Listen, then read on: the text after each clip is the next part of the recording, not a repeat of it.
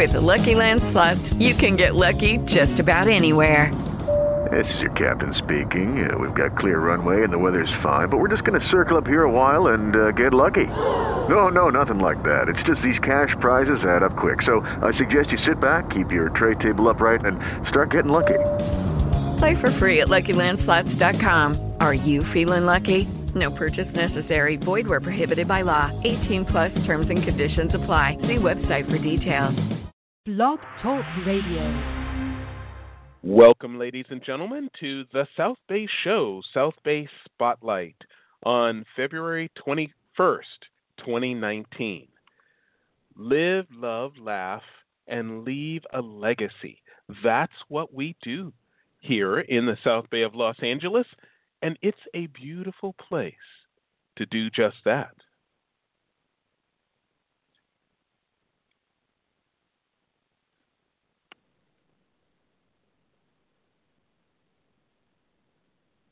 The South Bay Show is brought to you by the Academy of Foreign Languages. If you have any interest in learning a new language or brushing up on existing language skills, you should know about the Academy of Foreign Languages. Located in Palos Verdes, the Academy of Foreign Languages specializes in the art of communication. Their mission is to provide the finest language instruction possible. They recognize that each student has distinctive needs and craft their teaching technique to optimize an individual's particular learning skills. At the Academy of Foreign Languages, they strive to create a comfortable environment conducive to learning. So whether you're learning a new language or would simply like to converse in your native tongue, the Academy of Foreign Languages can accommodate you. For additional information, visit their website at academyofforeignlanguages.com, that's all spelled out, or call 310-975-4133. I'm your host, Joe Terry, and you can read all about our many adventures on Facebook at facebook.com/The South Bay Show. Persistence, passion, principle, and purpose. That's what we talk about here on the South Bay Show. And, of course, I'm not alone because of our great partnership with South Bay by Jackie.com and executive producer of the South Bay Show, Jackie Balestra. Hey, Jackie, how are you today? I am well. I'm doing well. You know, want to hear something really funny? I got up this morning and I turned on the news. Do you have Spectrum? Do you have Time Warner, or do you have something else for your cable? We have Frontier. You have Frontier. Okay. Well, Yes. Spectrum, which is the arm of Time Warner, they have a thing now where when you turn on your TV, it automatically goes to this Channel 1, Spectrum 1 they call it. You know how normally if you say you're watching something at night and you turn off the TV and you go to bed, and then you get up and you turn the TV on, it's on the same station. Well, now it doesn't do that. Now it goes, every time you turn on your TV, it goes right to the Spectrum 1. So anyway, I turned on the TV this morning, and who was on it? You want to try and take a guess? Or we could do it all day if you try to take a guess. I don't know. Pope Francis. No, but close. It was our friend Nick Arquette. What? Yeah, he was on Spectrum 1. They interviewed him regarding his nonprofit Walk with Sally and what they do, and they had a nice little segment with him. Oh, that's great. Yeah. I don't think I've ever seen Nick that early in the morning. We've spoken to him early in the morning, but I don't think I've ever seen him that early in the morning. So, So I grabbed my phone. And I took a couple of pictures of the TV. So I got to post those to social media as soon as the show is over. I'm going to be posting pics of Nick on Spectrum 1. Yeah. And the weather has been so strange lately. It's been so clear. I know. But cold. I know. Yeah. I woke up at I guess it was about 4:30 this morning, and boy, it was howling out there. I could, last week I posted on social media. I was like, "Is anybody's house getting hit with stuff?" I mean, it was like every five seconds something was hitting my house. Things were falling on the roof.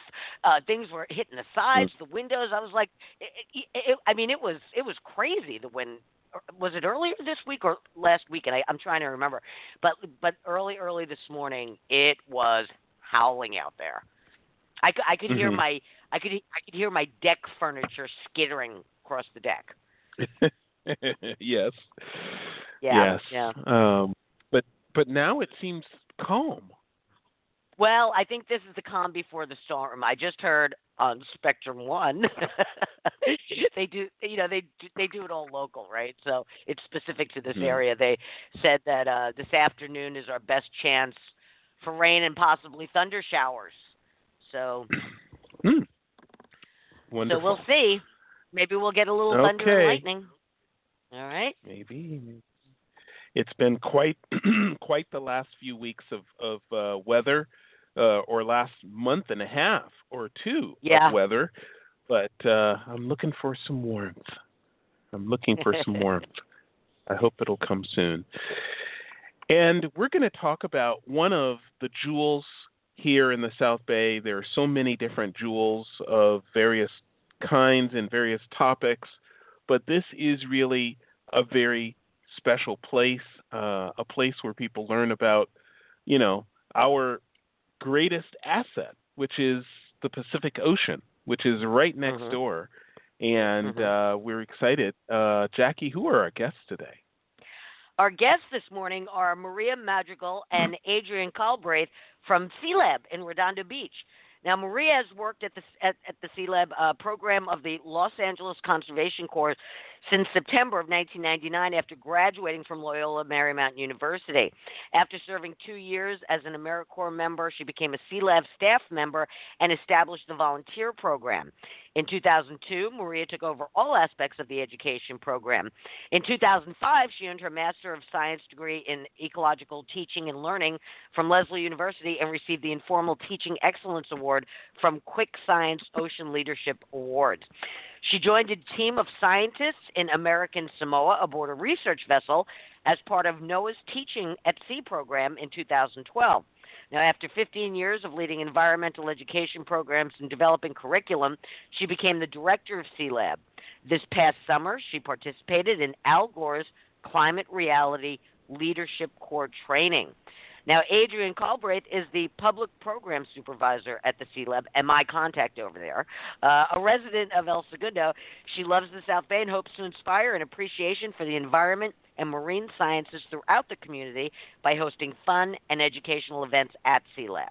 Now, Sealab has recently developed several new programs for the public, including the Nature Art Series and Badge Series, and this morning we're going to learn about all the very cool stuff they offer the community. Maria, Adrian, welcome to the program. We're so glad you could join us this morning. Thank you. Thank you for having us. Well, thank you. Thank you for joining us. This is truly one of the most unique educational experiences I think that our children are able to take. There's a couple of boats that go out on the ocean that take children out there to experience the water, but the Sealab is a very easy and simple experience for many people. Tell us about when it started. How did the Sealab?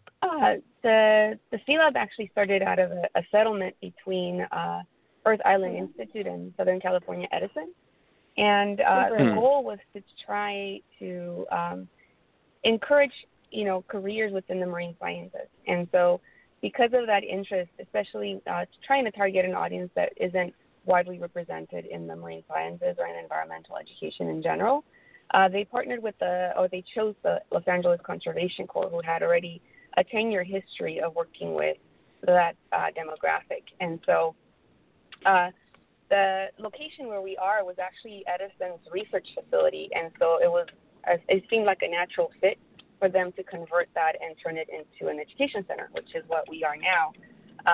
And it really started with something, very small, and, over the years we've developed it and grown it to be what it is today, which, really we reach about, anywhere from 10,000 to 18,000 kids every year.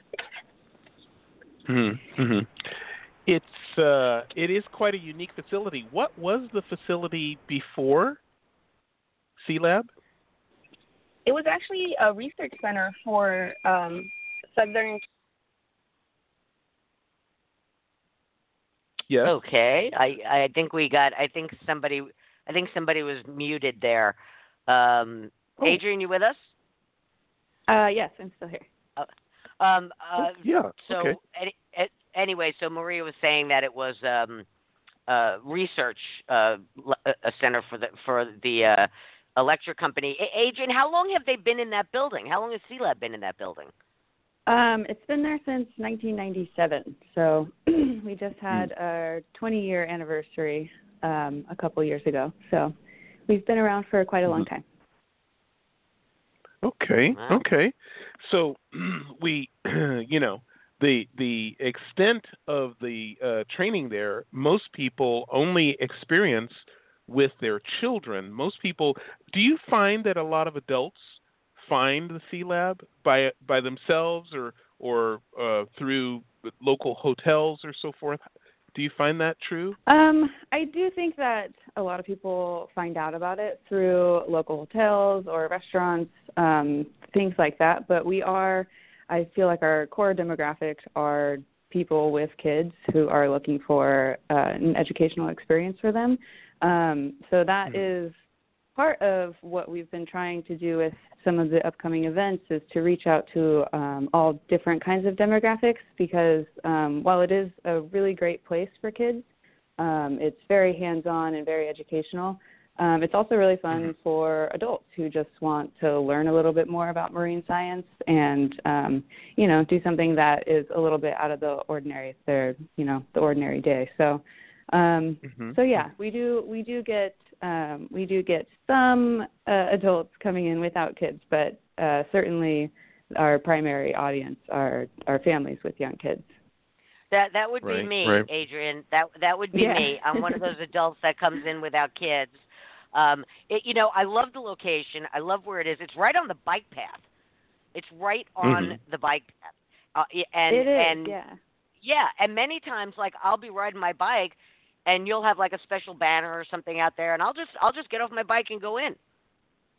Yeah, we're very it's very accessible to people who are just on a morning walk or, heading home from the beach and they just want to stop in. So we have a really cool location. It's right by the near where the yacht club is and the chart house. So it's definitely very accessible to everybody. Joe, did you bring your kids there, Joe, when they were young? Absolutely. That was a must stop for our children several times during their school years, not just in preschool, which a lot of preschoolers go, but in the upper grades of secondary school, like 5th and 6th and 7th grade. That was a very popular place, and especially for those kids doing science projects based on the sea, they often would go to C-Lab and collaborate with docents there on their project. Wow. So yeah, well, did you guys several. come for the public, or did they happen to be on any field trips? That was typically a field trip I'm thinking of from the Hermosa Beach School District. Okay, cool. Very cool. Yeah. No, we're just hitting on all sorts of things here. So where should we start? You mentioned, Adrian, that your main demo is this kids in school. Tell us about homeschoolers, because there's so many more kids being homeschooled these days, and facilities like yours really help them to fulfill their requirements. Tell us how that works, please.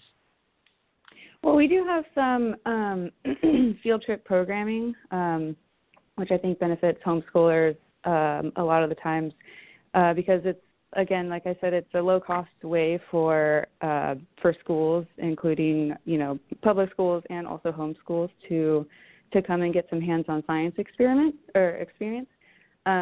So, they can come to the Sea Lab. They can learn about the different kinds of local sea life. We generally do a touch tank tour where they can actually be able to touch some of the animals that we have. And that portion of it, I think, really makes that connection between the kids and nature. In the classroom, they're learning about it all the time, but until they see it up close and can touch it and, really connect with it, I think that's when it kind of sinks in for them. So I think that's a really cool experience, especially for homeschool students, to be able to have that available to them. So yeah. I would imagine that's got to make all the difference in the world, from looking at a picture of a sea anemone in a book and seeing it up close and personal. It's got to make all the difference in the world. Yeah, definitely. We, our core members who lead a lot of our programming, they're really excited about our animals and educating the kids, and you can just see it in the faces of the kids when they're going on a touch tank tour and learning about these animals, and they're getting to touch a sea cucumber and see how squishy it feels. They can you can kind of see them. You can kind of see them lighting up as they're learning about these things. So it's really cool to be able to provide that kind of platform for them. Right. My favorite is the eels. The eels that you have in the tanks. They are just so. The eels. They're like prehistoric. They're so strange looking, but they're so cool. They're definitely a couple of characters. Yeah, I'm glad you said that, Jackie, because a lot of people sometimes think that they're ugly, but they're one of my favorites too. So I'm glad that somebody else appreciates them as much as I do. Yeah, no, they're very cool. Yeah. I've dragged people in there just to see the eels. So, I don't. Let's just say I'm glad there's glass between us. All right, that's okay. Yeah. So, Joe, Adrian sends me their flyers for their events every month, and it used to be for a long time. It was your monthly festivities, right. And it generally on a Saturday from like 10 to 2 or something, and they were generally themed. Like during March they might have a St. Patrick's Day theme. During February they might have like a Valentine's theme. And I noticed in the last couple of months you've been adding a bunch of programs. Not a bunch, a couple of programs. You want to tell us about those? Sure. So we've been trying to add more weekend programming. Like I said, about our demographic. Part of the reason is to be able to reach out to different people in the community who might not know about the Sea Lab and give them a platform to come in and get a little bit of hands-on activities. And part of it kind of stems from a scout day that we had done previously, where we had one day and there were multiple different activities where we were aiming towards Girl and Boy Scouts to come in and do these hands-on activities and earn credit towards badges. And we thought it would be really cool to kind of expand that and give them even more opportunities. Sometimes it would be difficult to do all of these different activities in one single day.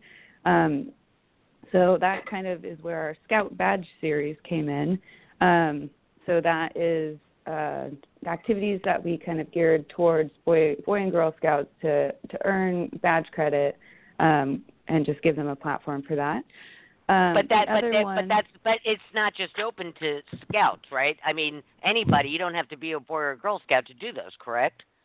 Exactly. Yeah, we kind of gear the curriculum towards that, but it's open to the public, so we can anybody who wants to get a little bit of marine science education or some hands-on outdoors experience, they're definitely welcome to join in because it's pretty fun for everybody. Okay. All right. Continue.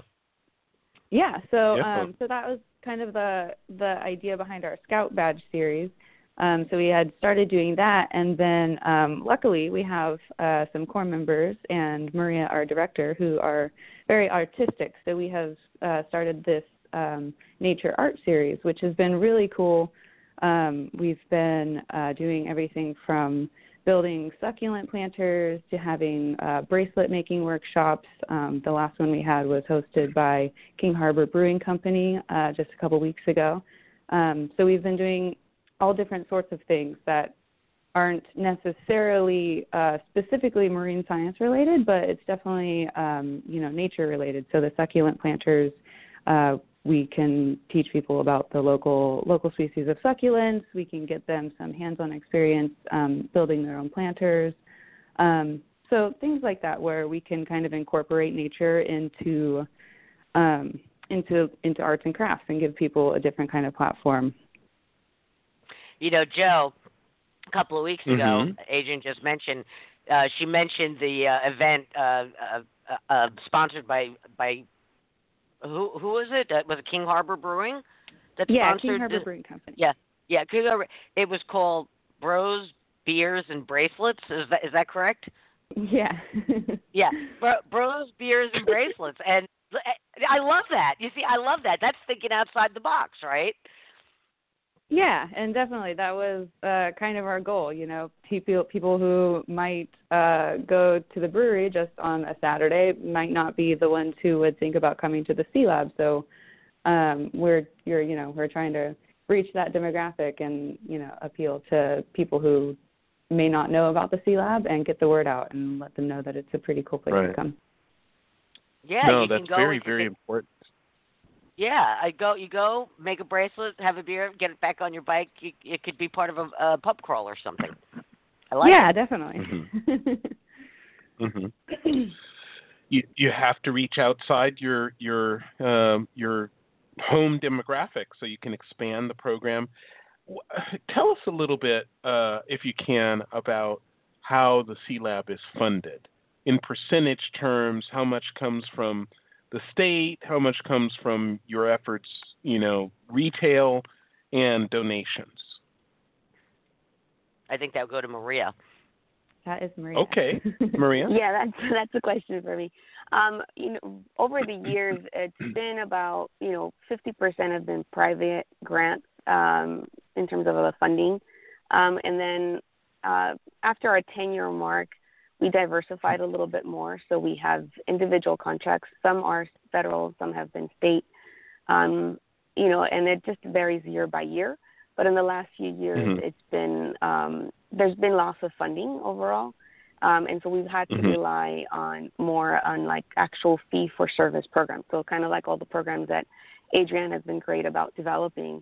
We've been trying to do a lot more of that to again increase the audience and diversify the audience that comes in to the C-Lab, because again, it's been every year it's more challenging to apply for grants because there's so many programs, especially in Southern California, that it's really competitive to receive a lot of the grants. So, but overall, it's varied over the year. But we kind of have a little bit of everything. So from private foundations giving us funds to the everyday person that walks in the door and gives a donation, it all adds up. Fee for service, though, is something that is in your control, something that you can do. Is there a requirement that you do these fee for service operations in the C-Lab facility, or can you branch out and have like the C-Lab truck that could go to other locations and provide some contact with marine science outside of the facility? Yeah, no, we can definitely. Having the traveling tide pool really allows us to go out into the community. And like I said, and like Adrienne said, our goal has been to reach out to our community partners too. We've worked with Tarzan, who's just next door to us, but working with King Harbor Brewery and working with any other local businesses to diversify who we reach. And again, trying to reach those people that maybe running by the C-Lab, and we get that a lot of like, I ride my bike there all the time, and not everybody like Jackie will stop by because they're on a mission, they're going somewhere. So trying to beyond just the C-Lab, we have done that. We go out to schools as well, and we go to community events as well with the traveling tide pool that we have had now for a little over almost 15 years, I want to say. I love that. Traveling tide pool. I know. Yeah. The traveling tide pool. It doesn't It sound just feasible. falls off the tongue. How do you travel with a tide pool? Well, in the last year we received some funds to update our travel program. The name hasn't changed, but last year we received it's basically a trailer that we travel out. It allows us to basically have a platform where, our instructor or our leader will be in the center, and our guests or the students are around the trailer, and they all get a chance to touch and see the animals, and the instructor being in the center it can answer all the questions, giving everybody a chance to interact. Traveling tide pool. So it's a great addition. Yeah, fantastic. I'm sorry, Joe. There's something I wanted to ask about. Please. I'm not quite clear on what's going on, but I know for a couple of years there, a group down in the harbor. It may have been, I think, it was Julie Cole. I can't remember if it was sponsored by the King Harbor Yacht Club or the Marina or whatever, but I know Sea Lab was involved. There was a sea fair that they did for a couple of years, and I don't think they did it last summer. But tell us about that effort. That was like a harbor community effort. Was it Sea Fair? Yes, yeah, you're right. Yeah, Julie Cole was the main organizer for that, and the Sea Lab got involved, I think, maybe 3 years ago. The first year that we kind of expanded. It started originally just at the King Harbor Yacht Club, and then when we got involved, we expanded it to obviously reach the Sea Lab and the King Harbor Yacht Club. So it was in 2 locations, and then the last year that we did it, we sprayed at the other side of the harbor to really make it a larger community event. But an event like that takes a lot of energy and a lot of effort. And so this past year, we chose Julie's plate was pretty full, and so was mine. And so we reached out to other people, and it just the timing wasn't right, I think, for others to step up and kind of help organize the event. But it was a really great event that highlighted a lot of what the marina does and the harbor does here. Everybody from stand-up paddleboard organizations participated, water safety. It just covered a lot of topics that highlight what Redondo can offer. Yeah, I remember that the last year that you did it, it was so spread out that I think they had shuttle buses to take you from the different points of where things were going on. Right. And Joe, it just comes back to it again that you're 80-20. Is it 80-20% or is it 90-10%? What are we going with these days? 80-20 is the standard. Okay, 80-20. Unless you're trying to, yeah.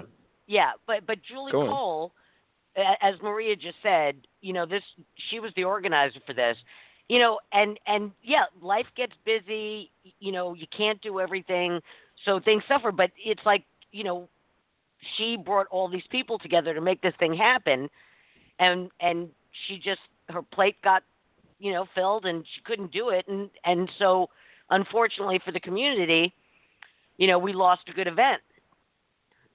Right. It really does take up, the nonprofits and the volunteers and the people willing to grab the clipboard and make it happen. Yeah, I mean, and hopefully somebody in the future can, decide that it was worth having and bring it again. But again, the timing was for both of us. Carry such a large event was a little bit beyond what we could handle, unfortunately. Oh, we get it. We get it. We understand that completely. Hey, Joe, why don't we do a quick station break? Sure. Ladies and gentlemen, you're listening to the South Bay Show, and we're very thrilled to have you.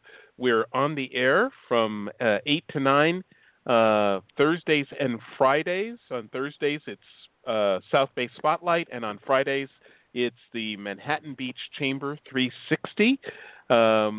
We love these shows, and we hope you'll join us and share them with your friends and neighbors around the world. And today we're talking with the Sea Lab.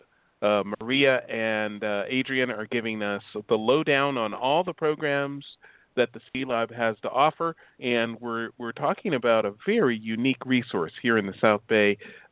Most of our children in the beach cities have had some contact with the Sea Lab, and they're expanding their efforts, and we're having a great time. What's next, Jackie? What do we want to know next? Well, I want to touch on the volunteer program because, again, without the volunteers, a lot of these organizations just wouldn't be able to bring what they do to the community. So, who wants to tell us? Adrian, do you handle the volunteer program? I do, yeah. So our volunteer program is it's a pretty cool program. It's definitely very hands-on. So we get volunteers through online applications, and we generally do an orientation when we get enough volunteers and have the need to bring more on. So they go through an orientation process and a training, and then from that point they are doing a lot of stuff around the Sea Lab, everything from helping us clean the tanks to making crafts for birthday parties and leading our touch tank tours. So we find that a lot of the volunteers that come to us are, they're obviously very interested in marine science, but they're also getting some other skills too. They're learning how to work with the public. Sometimes public speaking can be one of their not so strong points, and we're getting them kind of that experience being able to lead a group through the touch tank tours. And I think it's a really fun and educational experience for them. A lot of our volunteers are high school students from around the area. We do have volunteers who work in our native plant nursery. So volunteers are definitely, very pivotal to what we do. We wouldn't really be able to run on the weekends a lot without them. They're leading our tours. They're, they're helping us reach out to the public. So we really love our volunteers. So,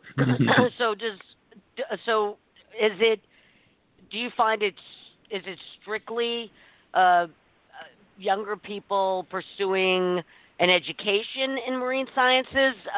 I'm sure that fulfills some credits for them. But do you get any of the older population, seniors, coming in to volunteer?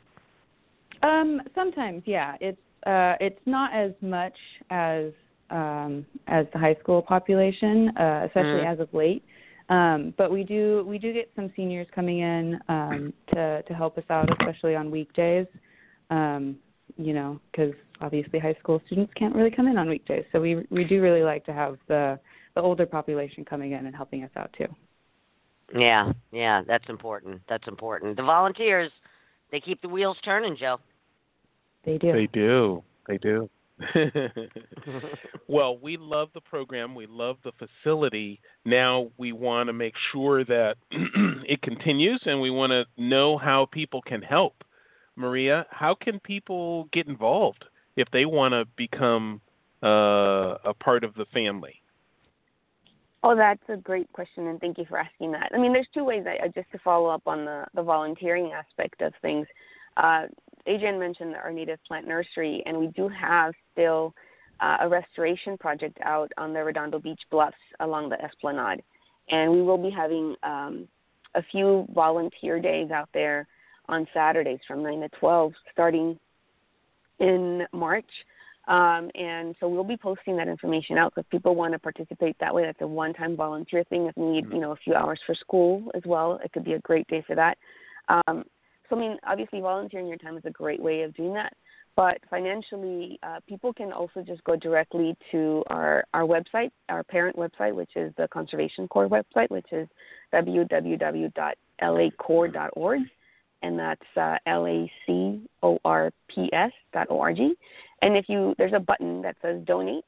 You can then designate where your funds, you want your funds to go to. And so you just click on that button and you say the Sea Lab, and then those funds will go to us. Because again, the Sea Lab is just one program of the LA Conservation Corps. So you just want to make sure you make that little designation to make sure that your help is going to the right place.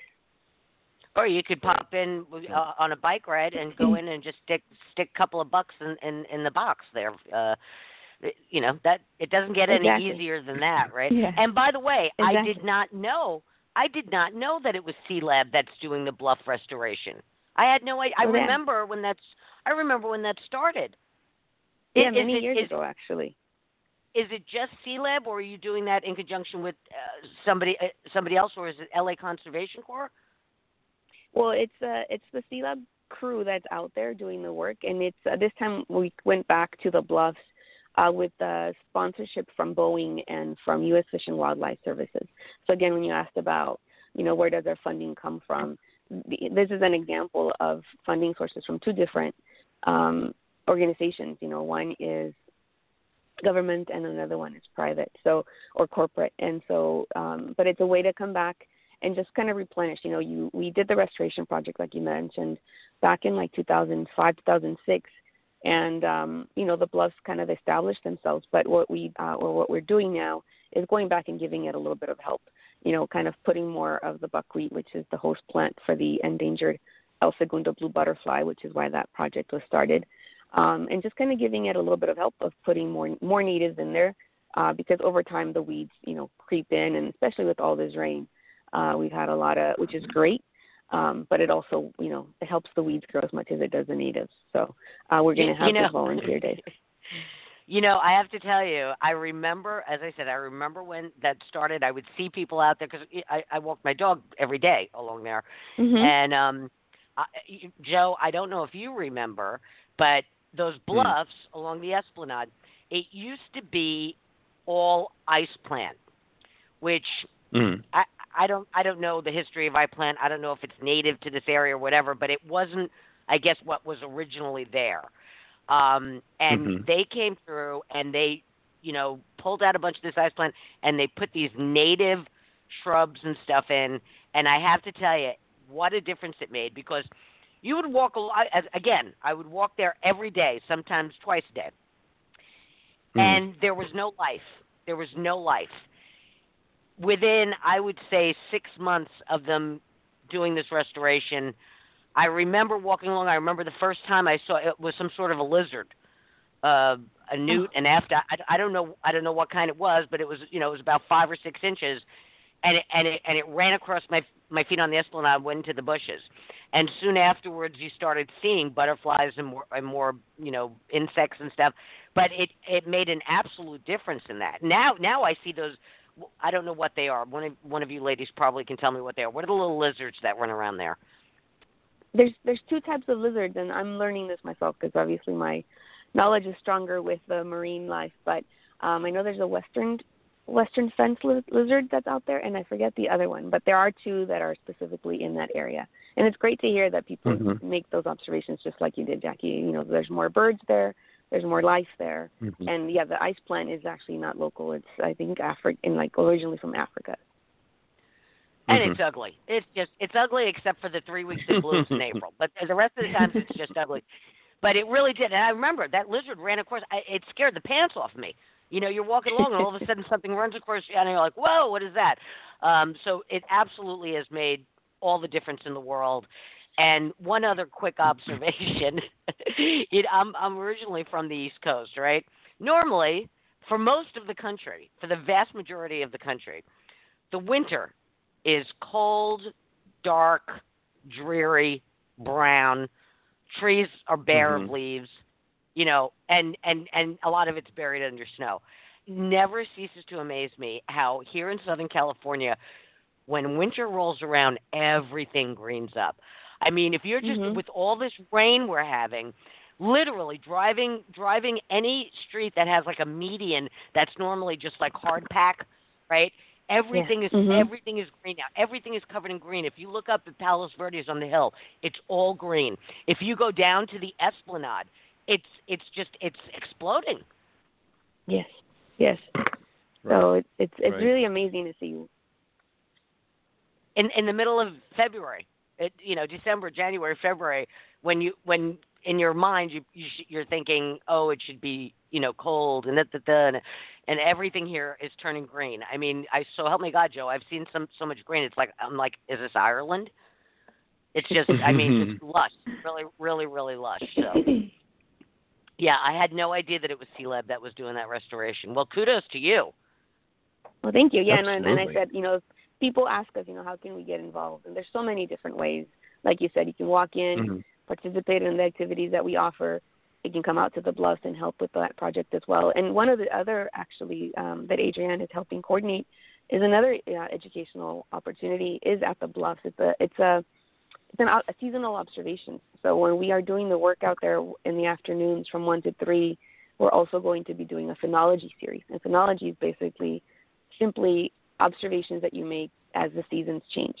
And a lot of times people say, California doesn't really have seasons, but we do. There are subtle changes that happen throughout the months and the seasons. And so this series will be focusing and looking at that specifically. What type of plants are blooming?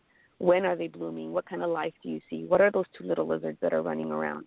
So it's a great series, and the first one will be, again, we're starting this, actually, introducing it this Saturday with the Nature Sketch class that we're doing, and then it'll officially start the following month in March. So that's another thing for people to look out, just to keep track of that and see when those classes come up as well. So has the blue butterfly made an appearance on the Bluffs? Do we know? The Bluffs, yes, the blue butterfly shows up every summer. Their flight season begins we saw them last year, late May, and you can see them through August pretty much.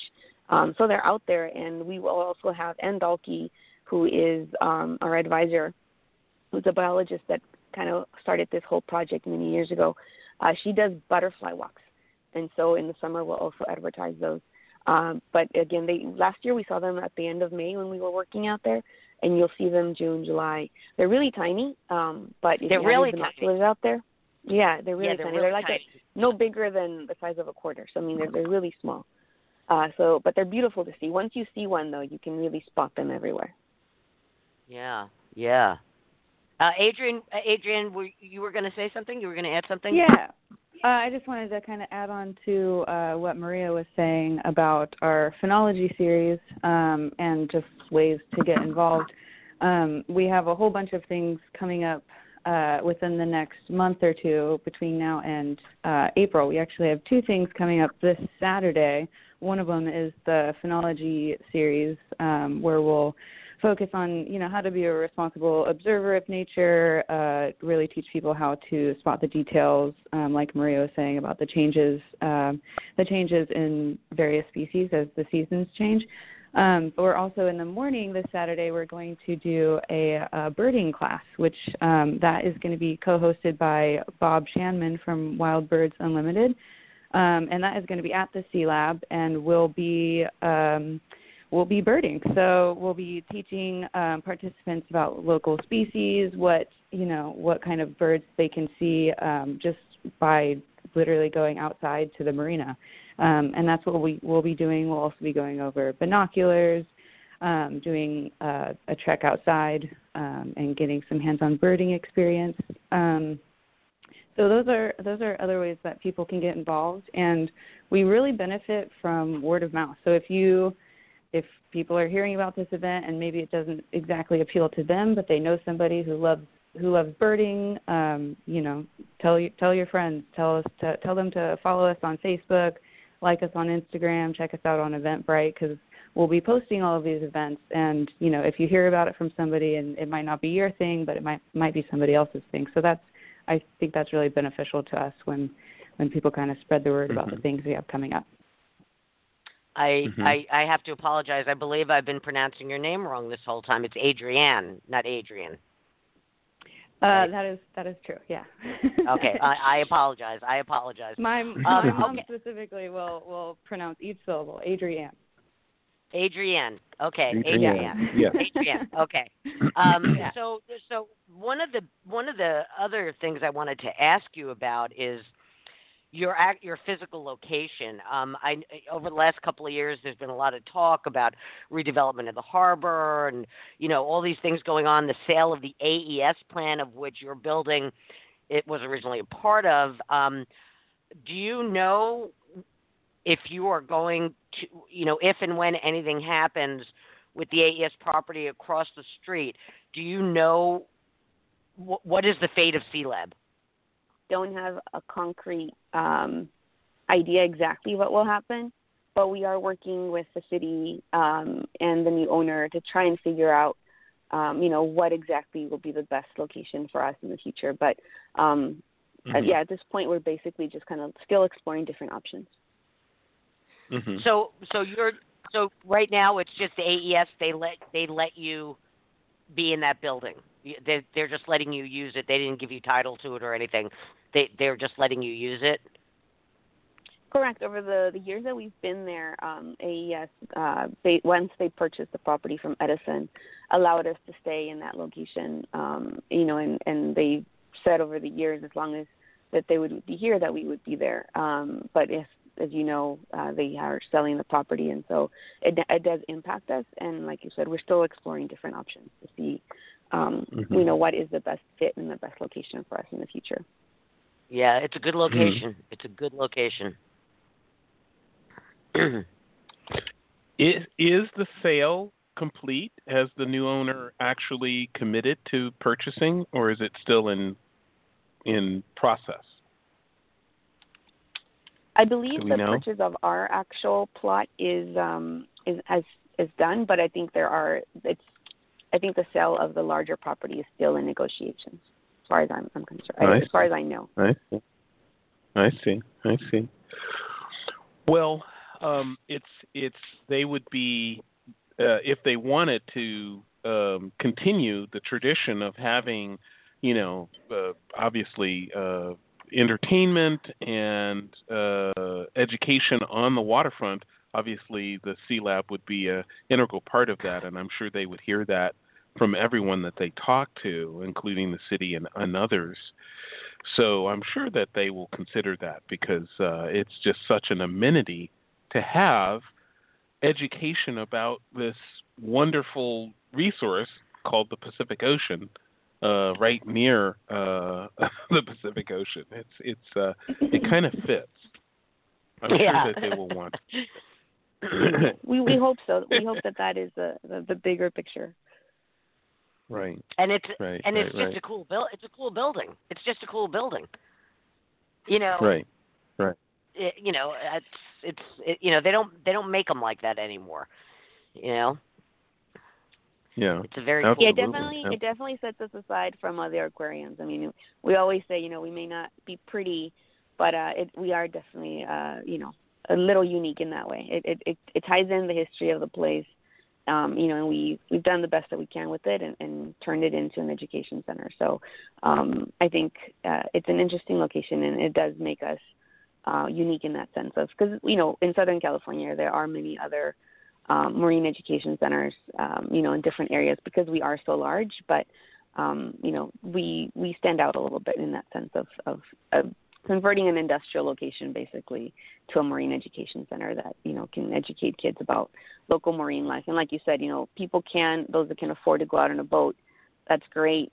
But if you can't, or maybe you're afraid or you get seasick, we offer that easy opportunity to just walk in and learn about the local marine life that we have here. So, and at an affordable rate. I mean, we used to be free, but like I said, we've had some financial issues, and so we've had to. Last year was the first year that we started charging an admission fee of $5, which is still very affordable, and and it's still free for kids. So it's a great family event. A family place to come, because if you go anywhere else, a family of 4 can easily spend a lot of money, but here the adults are the ones that pay and the kids come in for free. So, we really want to encourage more people to come and take advantage of the fact that we are here for people to learn and ask questions. And our volunteers and our core members are really excited to share their knowledge. Now that you mention that, a family of 4, boy, oh boy, even if you're just going for a day of skiing now, do you have any idea how much lift tickets are now? I mean, lift tickets have gotten so expensive. And skiing is just an extreme example of that. I mean, there are some ski resorts that are charging a $200 a day lift ticket. Wow. But never, as I said, that's an extreme example. Even a day going to a ball game is super expensive now. I mean, never mind just buying the tickets, the hot dogs and popcorn and all the other stuff, but you're right. And you get to see the eels. Now tell me something. Those eels that you have in those tanks, they actually are in our water here? Anybody?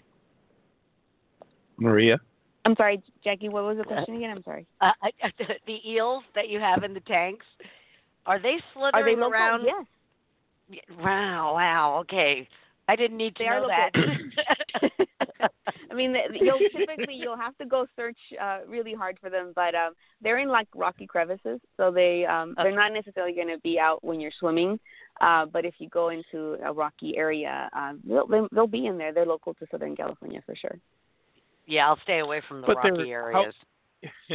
How deep do they like to be naturally? Naturally, I mean, if you go when we've been to Catalina, if you go off of the pier, they're right there. So they're only a few feet down. As long as they have a nice, little crevice to go and hide in, they can be anywhere. So they're not that deep.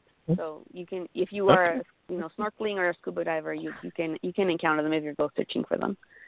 But they will come after you, Jackie. Don't worry about that. Yeah, they won't it's years ago. My husband and I were in Tahiti, and I was, I don't remember if I was scuba diving or snorkeling, but I was under the water, and I was looking at this, it was like a reef or something. I don't know the technical name, but it was very crevicey. It was probably some sort of coral, and I just remember looking at it, and it took me a couple of seconds to realize that there were maybe a dozen heads of eels looking back at me. Just their heads were sticking out of the holes in this rock of coral. Cool. Oh, God, scared me to death. I mean, I took a big gulp of water and almost drowned. I was like, oh, because I was just, takes your brain a little bit to realize what you're seeing. I was just seeing coral. Mm-hmm. And then all of a sudden I was like, ah! and that was it. So, yeah. I'll stay away from the rocky bits. So tell us, give us your hours, days of operation, and give us some contact info if people want to find out more or contact you. Give us all the stuff on the info page on your website. All right. So right now we're open on Saturdays. We're open from 10 to 4. Like Maria was saying, it's only $5 per person. Kids are still free. If you are going to stop by, I highly recommend doing a touch tank tour. We do them on the hour, every hour, starting at 10 o'clock. Last one's at 3 o'clock, and it's super fun. So 10 to 4 on Saturdays. You can find us on Facebook at facebook.com/the.c.lab.LA Corps. Or just go to Facebook and look up the Sea Lab program of the LA Conservation Corps. We're on Instagram at the Sea Lab. You can find our events on Eventbrite. If you go to Eventbrite and then just type in the Sea Lab, it'll come up with all of the ones that we've posted. If you still have more questions, you can always contact me, Adrienne. You can call 310-318-7438. That's the Sea Lab main line. You can also send us a message on Facebook. You can send me an email. It's a long one, but I can spell it out for you if you'd like. So there's a whole bunch of ways to get in touch with us. All right. And last but not least, we always like to, we know that nothing gets done without sponsors. If you would like to give a shout out to any of your sponsors, now's the time to do it. Yeah, I mean, we have West. Sorry, let me just. I just wanted to, like you said, Jackie. Nothing gets done without sponsorship. And West Basin Municipal Water District, who serves the South Bay, is a great supporter. And they sponsor our programs, and they really help us get the message across about marine conservation, but also water conservation in general, which ties in nicely to the fact that we do have a native plant nursery and we have that restoration project out there. But I think Adrienne wants to talk more about the local sponsors as well. Oh, I just wanted to give a shout out and a thank you to some of the businesses that we've been pairing up with, and, just our community partners that have been really helpful in being so on board with organizing events with us. Bob from Wild Birds Unlimited, Linda from USC Sea Grant. We did pairing with Tarsan, Stand Up Paddleboarding, King Harbor Brewing Company, and REI, to name a few. So we're just really thankful for those community partners that are very willing to help us out. Also, in March, we have a foraging class coming up, and that is going to be led by Amanda Jones, and she has her own website called Botanical Busters. So she is another community partner that we're really thankful for. Whoa. Foraging class as in going out and foraging for things that you can eat? That is true. That's coming up the last Saturday in March. So it's going to be pretty cool. Yeah. Where would you go? Where would you go to do that? That is going to take place at the Sea Lab. So there are a few neighborhood patches around the Sea Lab. She's really amazing. I've seen her one of her classes before, and she will teach you how to find all of those plants that you see every single day, and just don't take into consideration that they can be used for they can be food, they can be used for medicine, or spiritual qualities. So she's going to point out all of those plants that people walk past every day and don't realize all of the benefits that they might have. I know a little bit about this, Joe. I know a little bit about this because years ago I was a Martha Stewart fan, and she's big on this. I know that you can eat dandelion greens, and is it ranunculus flowers are edible, I think. I don't know. Edie. Yeah. There's fiddlehead ferns you can eat. Wow. I don't remember it all, but I kind of used to know a little bit about that. But that would be fun. That's my idea of fun. Wow. So, yeah, you can, Joe, if you're still doing your, are you still a vegetarian? I am. Well, there you go. This is a class you could have. You could probably find a whole freaking meal in your backyard. Yeah. Okay. All right. We actually have a little garden, and it's doing very, very well, and it has loved the recent weather and all the rain. So we're doing very well right now. Yeah. I bet. It's wonderful. Well, okay. Adrienne? So, Adrienne? Yes. Wonderful to have you with us, and we love the Sea Lab. Thank you for joining us today. Thank you, guys. We appreciate it. Thank and you. Maria Madrigal, thank you for joining us today. Thank you for having us. We really appreciate this outlet to let people know more about our program. So thank you so much. Yeah, this format is very, very intimate. I think people that listen to the show will feel that they've actually sort of met with you and talked with you on a one-to-one basis, and that's what we really strive for, so that people feel that they've seen you and talked to you and will feel comfortable coming in to the Sea Lab.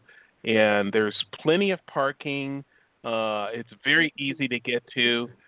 We'd like to see you all come down and visit them at the Sea Lab. It's wonderful. Before or after the address. A long walk. Yes. We need the address. Yeah, the address. Oh, it's 1021 North Harbor Drive in Redondo Beach. And directions. Just straight down Hernando. And take a left. Right. It's at the intersection of North Harbor Drive and Yacht Club Way. So there's a sign for the Chart House restaurant right there. You can't miss us. We have a big Sea Life mural on the side of our building. So that's where we are. Yes. Fantastic. Yes. Fantastic. Thank you so much.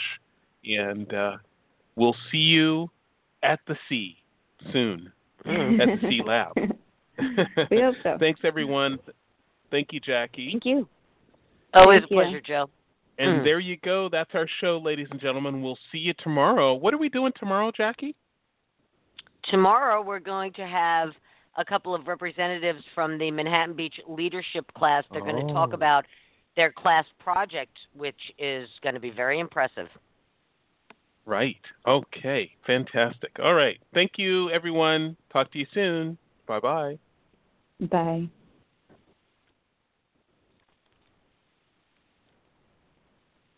Lucky Land Casino, asking people, what's the weirdest place you've gotten lucky? Lucky? In line at the deli, I guess? Aha, in my dentist's office.